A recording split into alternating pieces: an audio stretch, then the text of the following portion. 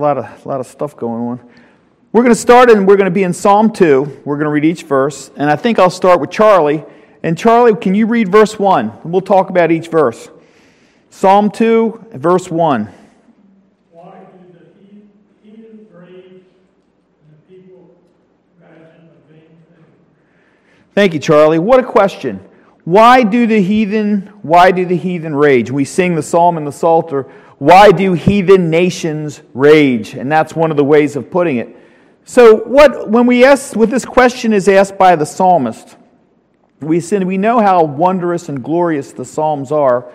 And I heard one pastor say years ago how Psalm 1 and Psalm 2 are like bookends for the whole book. They're like the pillars for the whole book, and they bring it all together in the first two chapters.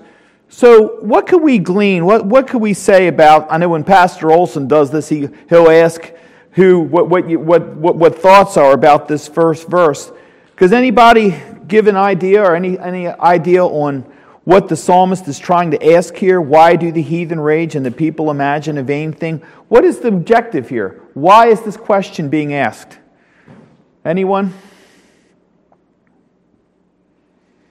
Matthew.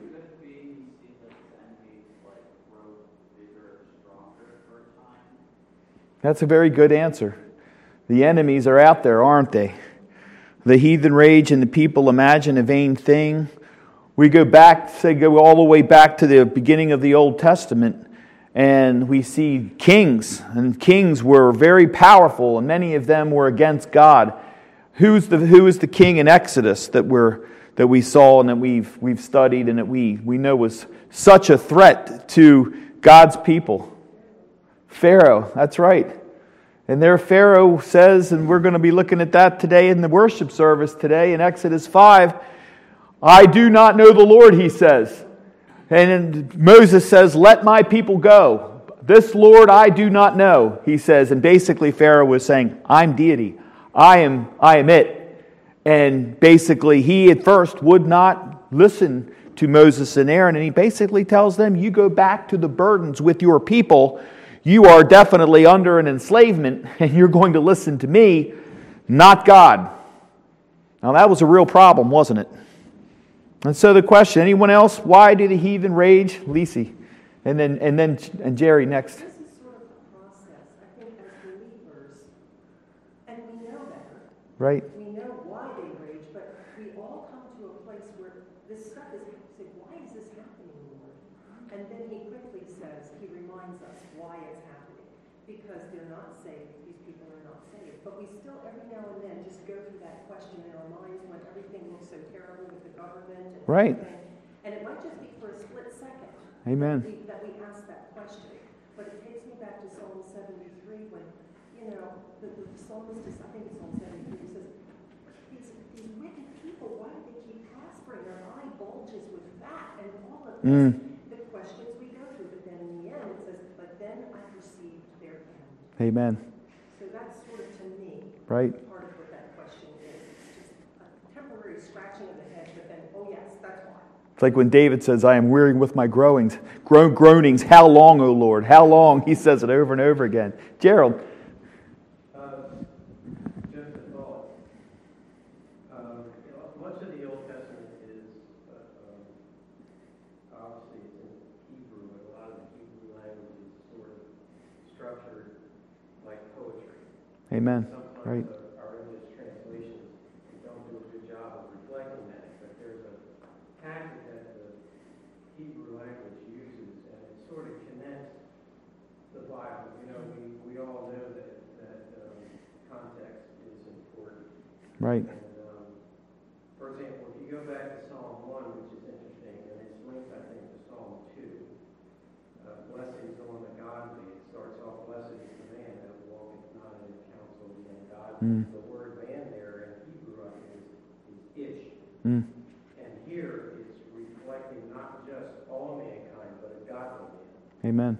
And so if you look at Psalm 1, it's structured, and they call it a chiastic structure.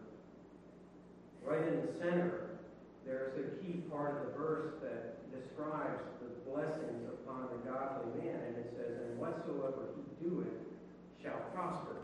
And then it goes into what happens with the ungodly. So it almost appears that the question in Psalm 2, why do the heathen rage, is a rhetorical question. Right. Because the godly people know they rage, and as we sort of go further into the psalm, we'll see what's really happening when we pull it apart. Excellent. It's really kind of interesting if you connect the dots like that. Right, and it's like the question asked in the beginning of Isaiah 53, who hath believed our report? In a sense, that's also like a rhetorical question. But I think you're right, basically, and I believe 100% that you're right. Psalm 1, it's broken down into the blessings of the godly in the first 3 verses. The last 3 verses are to the ungodly, and then it goes right into Psalm 2, expanding on the political structure and why do the heathen rage? Why do the people imagine the vain thing? What an excellent question. Very good point. Thank you, Gerald. Jacob, did you have your hand up? Someone had their hand up over here I thought I saw? I'm sorry. But Psalm 1 is so profound. It's a verse for all ages. We can ask the same question today. Why? Why do the heathen rage? And the people imagine a vain thing. I saw a sign today. I thought it was interesting. This is how serious our political structure goes today. There are signs up in Pennsylvania that says if you vote for Fetterman for governor, you hate Pennsylvania.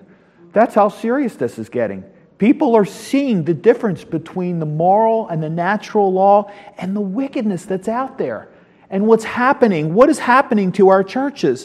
What is happening to our children in the schools? And what is happening? And the psalmist asks, why? Well, unlike a lot of the social media and a lot of news today, the psalmist doesn't ask the question to present a problem. He answers the problem and shows what it is. That's verse 1. Anyone else? Why do the heathen rage and the people imagine a vain thing? What a question.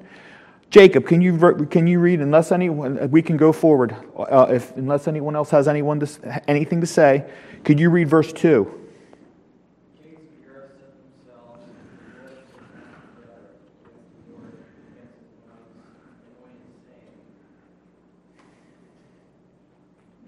The kings of the earth set themselves. What does this mean? The rulers take counsel against the Lord and against His anointed. We could stop here and we could have probably about 20 Sunday school classes just talking about this verse, really. Think about it. The question opens up, and then the answer starts formulating. The kings of the earth set themselves. They dig their heels in. And then it gets actually heightened as we see here in verse 3. They set themselves, the rulers, they get together in their cloakrooms and they take counsel together against the Lord and against His anointed. And then what happens? Let's talk about this verse 2. What do we know about the kings of the earth? Look at the world leaders today. Anyone have anything to say about that? Matthew.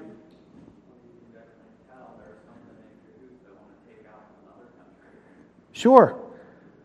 Most of the world would love to see America obliterated. Sadly, even the White House would too. Look at Russia. Look at what's going on. How can you differentiate and not speak about this without talking about current community conscience? How can you not? It plugs right in. Lisi.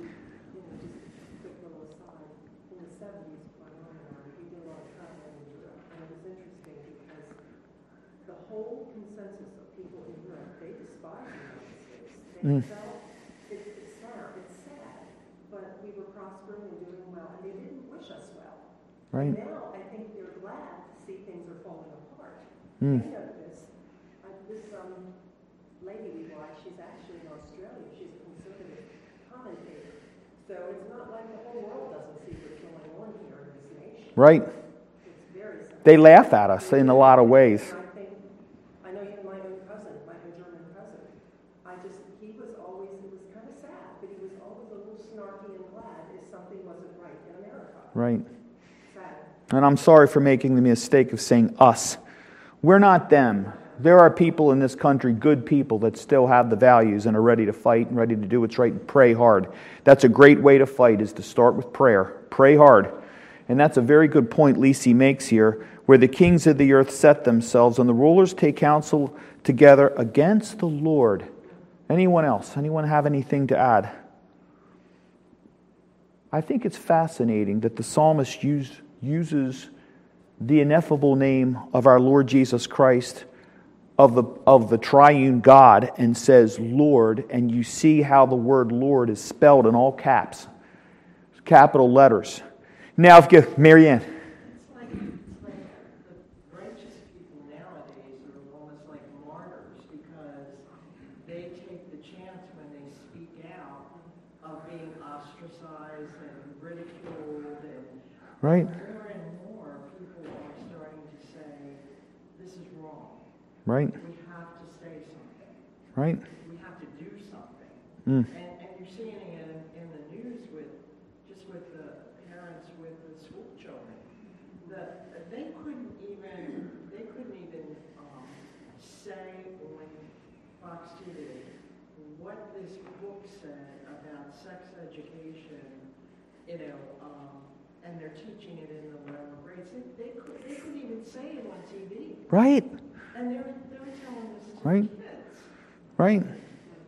The literature and the detail of what they're teaching the kids, they can't even repeat the filth.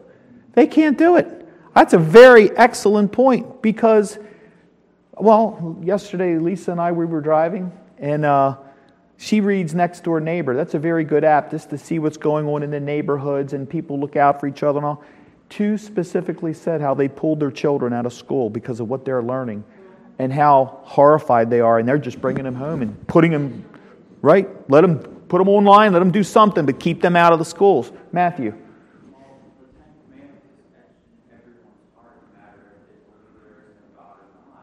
Right.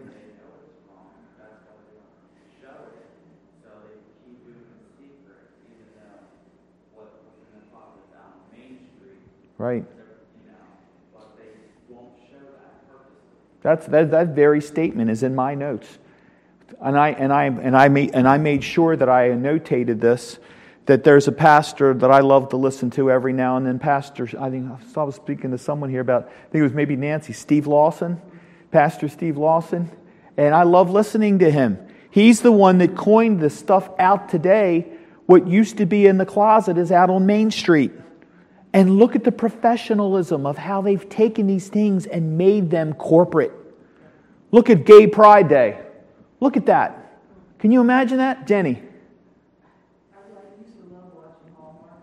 Yes. There's a commercial on there for a HIV Mm. medication. Right. And it shows you guys kissing each other. See?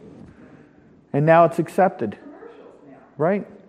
Corporately, it's accepted.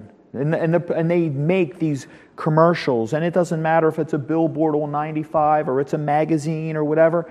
They polish it up and they put lipstick on such filth. Yeah. Right. That's exactly right. Matthew had your hand up? Well, all this stuff is a corporation where nobody makes money. Right. All the drugs and all the applications to stay alive, they are money makers. Same thing with abortion. And that's what Pastor Lawson was talking about, and how it's not only was in the closet at one point, kept hidden, it's now on Main Street and it's being funded internationally. It's now there.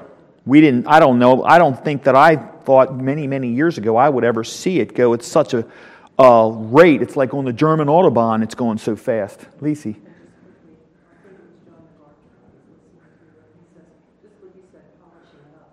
They've changed the names from sodomites, Yes. homosexuals. Right. I refuse to call one of these sodomites a gay, but they said they did that deliberately to make it not look so bad. Right. Gay is a happy word. I can't even use that in a sentence anymore without people wondering what I'm talking about. That's right. That's a great point. There's other catchphrases out there that cover over the essence of the true horrible, violent nature of what's going out there. Really, if you want to take what child trafficking really means, child trafficking is now basically the new name for pedophilia. And for all those kind of things. It's really serious. Matthew. Like how they sugarcoat abortion as a baby fetus. Right.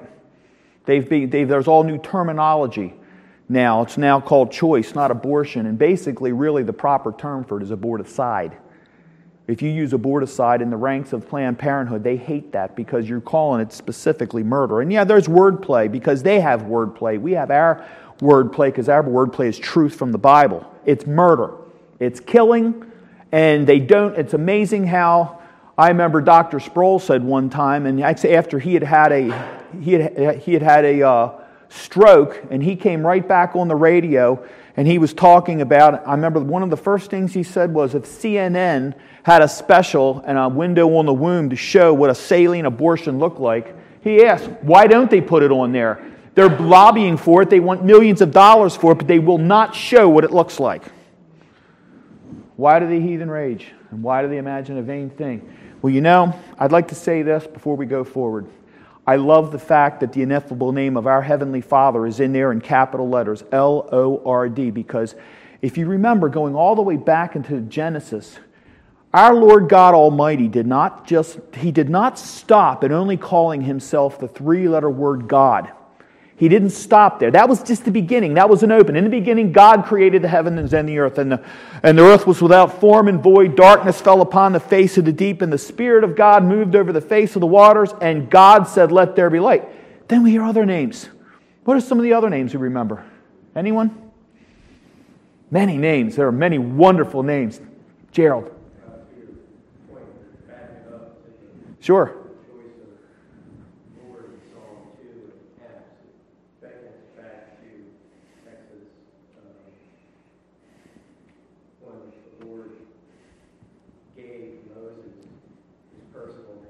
Amen. So we read this in English, what it means in Hebrew is Yahweh. Amen. It's a personal covenant name to his people that Right. the Lord gave Moses. Right. It's very meaningful when you see that. I love to hear that. Exodus 3. You tell the people of Israel, I am that I am hath sent you. I am the God of your fathers. Then something massive happens in Exodus 5. Piggybacking right there on Brother Gerald says. Exodus 5. You tell Pharaoh, I am the God of Israel. First, it's the God of our fathers. Then he says, then later the Lord calls himself Jehovah. And we see the great names, Jehovah Nissi, the God of the banners, and I love that name, the God who cannot be defeated. Then there's Jehovah Jireh, the great provider of all things, providing all of our wonderful blessings. But we see that how God tells Moses, I'll give you a little window in the sermon this morning. That's the thing they left out of the Ten Commandments in 1956. Why? Remember everyone was singing, let my people go. Why? He didn't answer why he let his people go. For worship. He says, these people are my people. And we see here how the psalmist identifies, as Brother Gerald said here, capital L, capital O, capital R, capital D. This is Jehovah. And that takes me right to Psalm 110:1. My brain goes immediately when I see that right to Psalm 110:1. Does anybody know that verse? Excellent. The Lord said to my Lord, sit thou at my right hand until I make thine enemies thy footstool. There's Jehovah, Yahweh, speaking to someone else. And the Pharisees were absolutely befuddled. Why is he speaking? Why is Jehovah speaking to himself? No, he's speaking to another. That is the conversation here in Psalm 2, is Jehovah speaks to Adonai. And if you see the spelling in Psalm 110:1, the first word, Lord, the first time the Lord is identified, capital L, capital O, capital R, then it goes into capital L, little o, R, D. And that is a Hebraism, talking about how Jehovah is speaking to Adonai, to add on to what Brother Gerald said, and he hit the nail right on the head there. And look how important this is. We see how against the Lord and against his anointed. That's important. Who are his anointed? Does that mean just the priests, the priesthood? Anybody else? Matthew. The anointed, those that believe on the Lord Jesus Christ, thou shalt be saved. Those that follow the truth. All right, verse 3. Let's go forward. Jerry Gercio over here. Jerry, can you read verse 3? Let us break the band asunder and cast away their cords from us. Thank you. We see here human rebellion. We see here that why? Why did the heathen rage? They rage. We see the Pharaoh, Sennacherib, Annas, Caiaphas, Herod, Caesar, Nero, Clinton, Obama, and Biden. Same thing. Hitler, all of them. They cry out against the Lord and His anointed. And it's just as Isaiah says, who hath believed our report? Who will listen to this?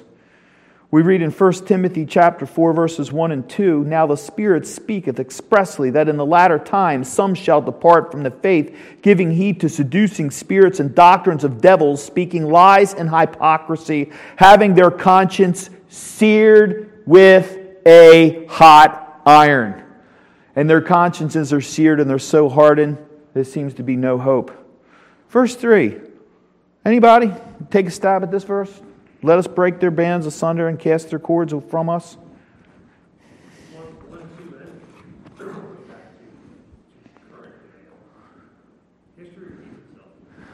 Amen. It started again. This started again in 60. That's right.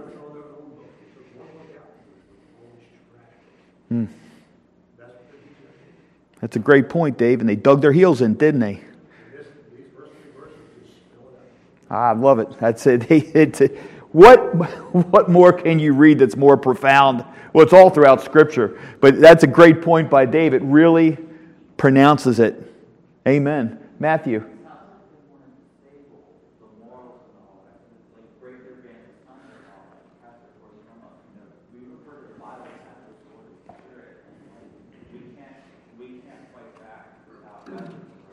Right.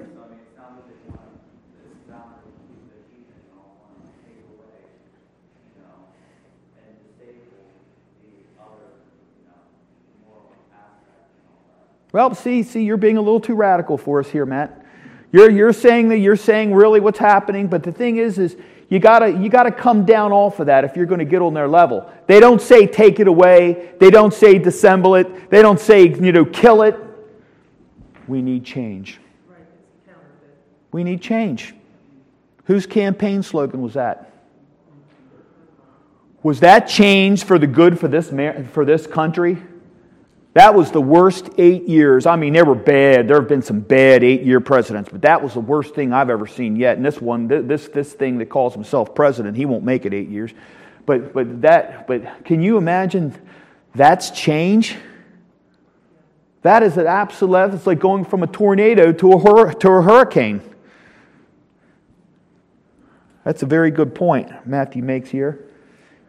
Let us break their bands asunder, crush God's people. We have seen that throughout history, God's people being martyred. Let us cast their cords from us. What does that mean? You have to go to the umbilical cord to think about it this way. They want that any artery, any vein, anything, any blood flow from heaven to earth cut off. They want that umbilical cord snipped, they want it cut, and they want it completely cut off from heaven. They don't want anything to do with God. It said, let us break their bands asunder, let us cast their cords from us. We want them cut off. We don't want anything to do with it. Cut that religious umbilical cord. Remember, when they yelled, Pilate said, I find no fault in him. What did they say? Crucify him, crucify him. Anyone else in verse 3? Lisi, and then Gerald. But already years ago, there was somebody on TV, it was an atheist, and they were interviewing him, and he says, no. He says, the professing Christians and all that just say, that's not who we're dealing with. The ones we have to get rid of are the ones that are in their Bibles. Those are the ones. That's a good point. Well, wouldn't you think a Christian would be in their Bibles? Wouldn't that be automatic? Wouldn't that be synonymous with Bible reading? Well, that's right. And sadly, it's not that way. That's right. Gerald. It speaks to the age we live in. We're in a postmodern, post-truth world. Right. And the language here, let us break the bands. It's like back in Genesis 10 and 11, let us make a new person. Amen. Right. So secularism has created itself as a new religion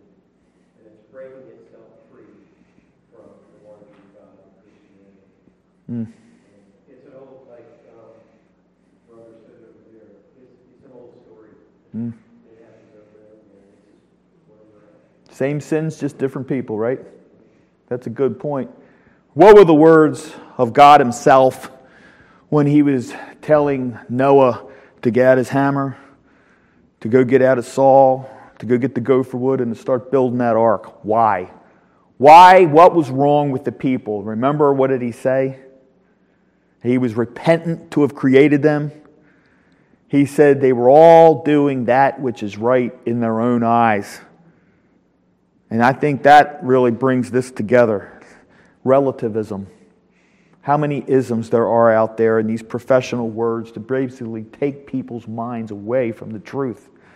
Relativism. There's all kinds of isms. We have Pelagianism. We have humanism, atheism, and all of these things that are out there. And it's really, when you talk to people that are going to certain churches, they're so far away from even beginning to know what the truth is. They haven't a clue. Why would they? They're not being taught. They're not being led to the well, and they're not being shown the truth. It's very sad. Let us break their bands asunder and cast their cords away. Well, but wait. Something happens, and the literary style changes a little bit here. Let me ask if, Greg, could you read verse 4? He that sitteth in the heavens shall laugh, the Lord shall have them in derision. He laughs at them. The world rises up against Jehovah, led by Satan, and God is seated. He's not nervous. He's not pacing back and forth. He's not wondering what to do and scratching his head. He laughs in disdain and he scoffs their efforts as if to say, "What? You dare to rise up and defy me, Sodom and Gomorrah? Lot, get out and do not look back. I will burn that city. How about Pharaoh? I will drown you and wash your body up in the Red Sea at the feet of my people for enslaving them. How about Goliath? You dare to blaspheme thy name? I will bury a smooth pebble in your forehead for rising up against a man after my own heart, David. You dare throw my 3 humble Hebrew boys into a fiery graven image you made for yourself because my boys honored me? I will stand with them in the fire. I will personally stand there with them." And then there's Nebuchadnezzar says, "Lo, I see a 4th. You dare stand up against me, Nebuchadnezzar? I will have you running out in the wilderness as a beast. Pharisees, Romans, you crucify my son. I will burn present-day Jerusalem at 70 AD, and then in 476, Roman Empire will fall." Who wins every time? Who wins? So whose side do you want to be on? Is it easy to be on God's side today? I wouldn't choose any other side, never, because He chose me. If it wasn't He didn't choose me, I wouldn't care one bit about it. He chose me first. He chose you too. He that sitteth in the heavens shall laugh, the Lord shall have them in derision. Anyone? Think about this verse. This is a great one to talk about. Matthew. Well, nothing for His own creation should be, it's like He created us, He became us out. It's nothing for Him just to destroy the rebellious ones. Right. Amen. Why does He laugh? Excellent. Only perfect. That's a great answer. Why does He laugh? Because they are no contest for Him. There is no contest for our God. Jehovah Nissi. Where did we see that? Please tell me you remember this. Jehovah Nissi. Do you remember when that happened? That's a big one. This is where an epic movie should be made about the book of Exodus, really, if there was going to be some kind of Christian movie. I mean, 10 Commandments was pretty good. But there should be, this is a big one.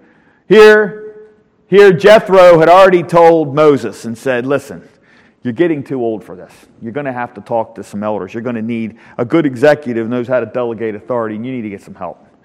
So all of a sudden, this wonderful young man, Joshua, shows up, and he becomes his young apprentice. Then all of a sudden, now you got to kind of turn your heads forward to what happens with Saul when the Lord was furious at Saul, because this connects. The Amalekites came in on the Israelites, and the Lord told Moses, elevate your arms. Remember that? Get them up. And he couldn't do it because he was too old and his arms kept flopping down. And when they were flopping down, the Israelites were losing. He said, as long as your arms are up, the Israelites will be winning. So he had Aaron hold his arm up, and there was some other family member. I think it was another brother-in-law, I think. I can't remember. I'm sorry. But he had both arms elevated. The Amalekites were defeated. Joshua wins. And Moses says, he declares God as Jehovah Nissi, the God of banners. The banners were up because another victory. God never loses. And then later on, the Lord tells Saul, you defeat and you destroy those Amalekites because they were pulling up the rear and they were killing the women and the children and they were murdering my people. You destroy them, and Saul wouldn't do it. And that's the connection all the way into the book of Samuel. You see how this connects? It's incredible, isn't it? Matthew. Thank you. Yeah, that's the only time you see that in the Bible is Jehovah Nissi. That's one time. And that's one thing you don't want to miss. Verse 4, anyone else? He that sitteth in the heavens shall laugh, the Lord shall have them in derision. What does it mean by derision? Anyone? Right. It just totally, their reasoning, their decisiveness, their ultimate disparity will be in the fact that these men who rise up against him will be totally in the grip of ambivalence, totally confused. He will have them in derision, and he will confound them completely. And there is absolutely no way out of it. And we know that because we go all the way back to Philippians. Every knee shall bow and every tongue shall confess that Jesus is who? Lord. Didn't we just read here against the Lord?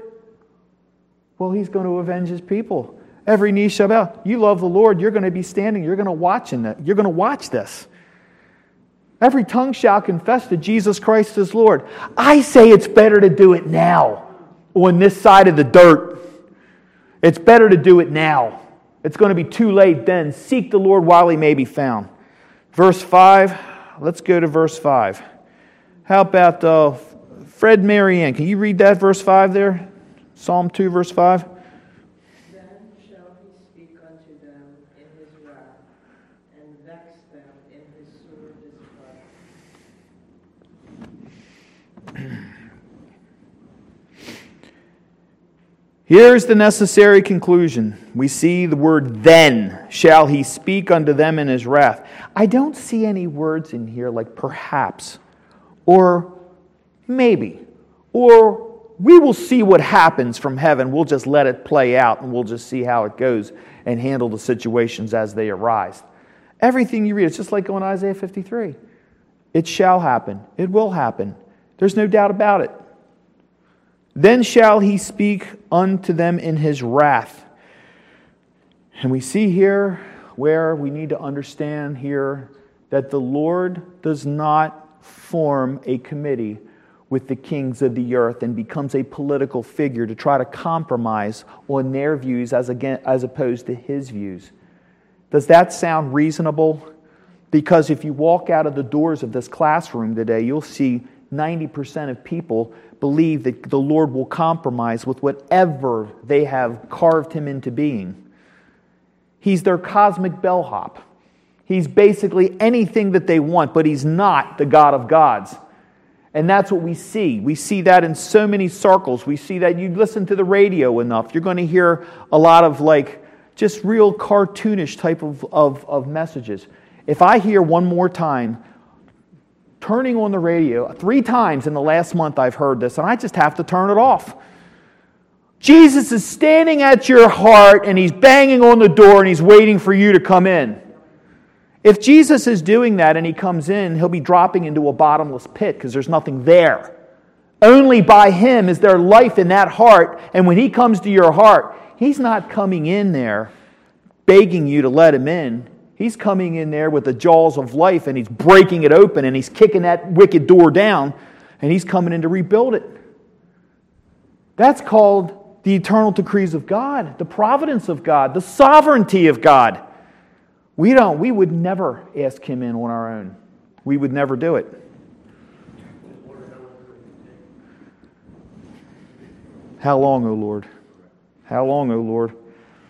How I am weary with my groanings. All the night I make my bed, my tears make my bed to swim. I water my couch with my tears. That's a great point, Dave. How long?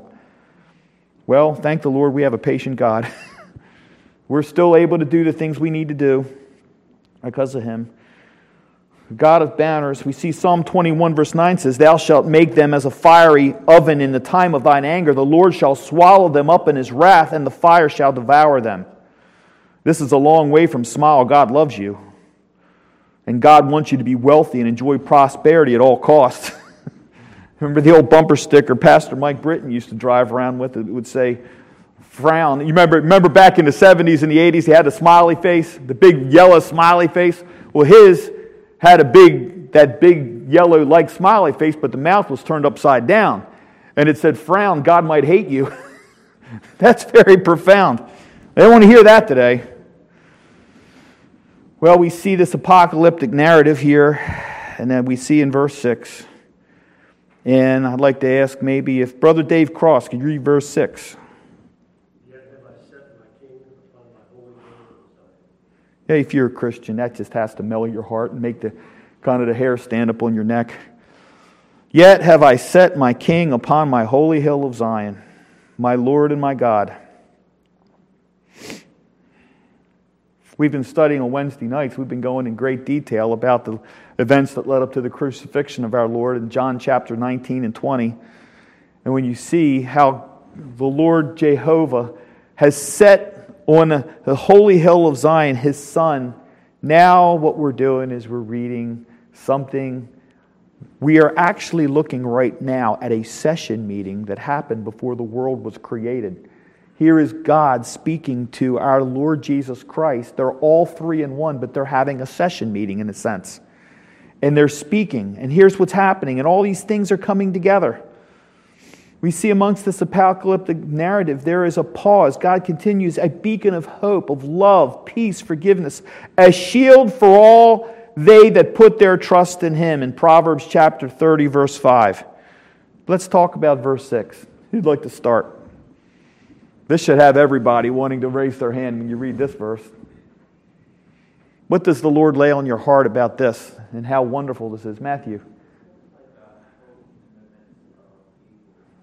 Right.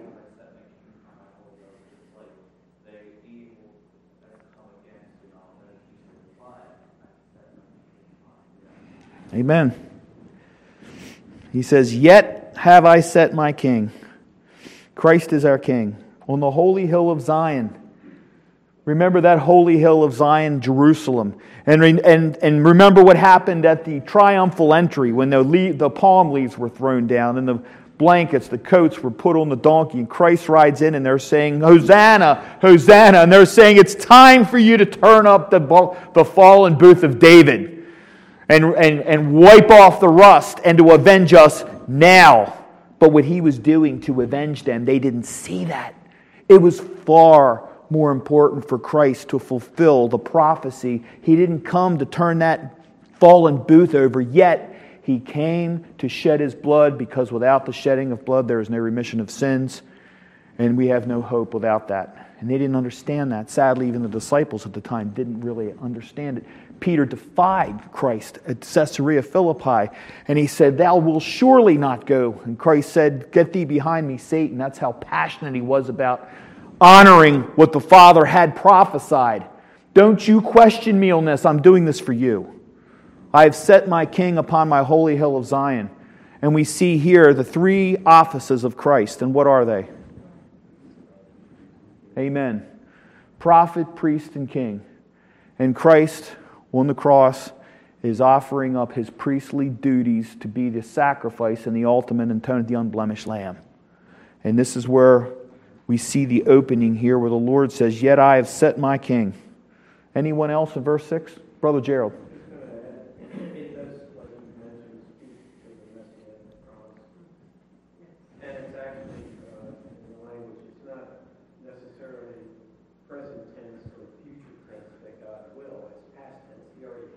Right. It's been set before the foundations of the earth. So God doesn't react to us. Right. To deal with us, we have to deal with Him. A lot of people today don't like that notion. That's a great point. What does he say? What all do we do?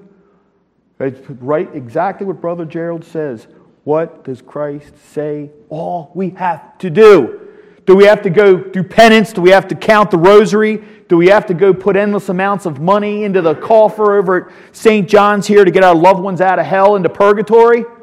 Is that what we have to do? Christ says no. What? What is the simple word? What do we need to do? Believe. Just believe. Is that so much to ask? Well, today you'd think it is. Today you're basically called a terrorist if you believe in Jesus Christ.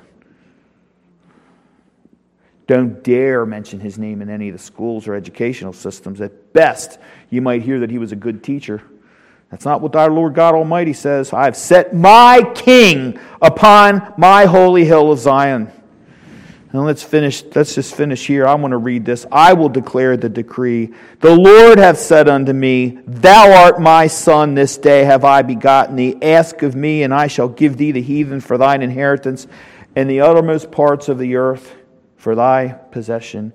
And what we are reading here is the coronation of Christ. All this is taking place. The speaker changes. Christ speaks and makes public a private conversation between he and the Father before creation. And remember when Christ said in John chapter 17, verse 5, And now, O Father, glorify thou me with thine own self, with the glory which I had with thee before the world was. And where does he go after he dies and he resurrects 40 days later? Where does he go? Exactly. He's on the right hand of the Father. And he's there today. And Christ now speaks and takes us into this heavenly meeting between Yahweh and Adonai, Jehovah. How awesome is this?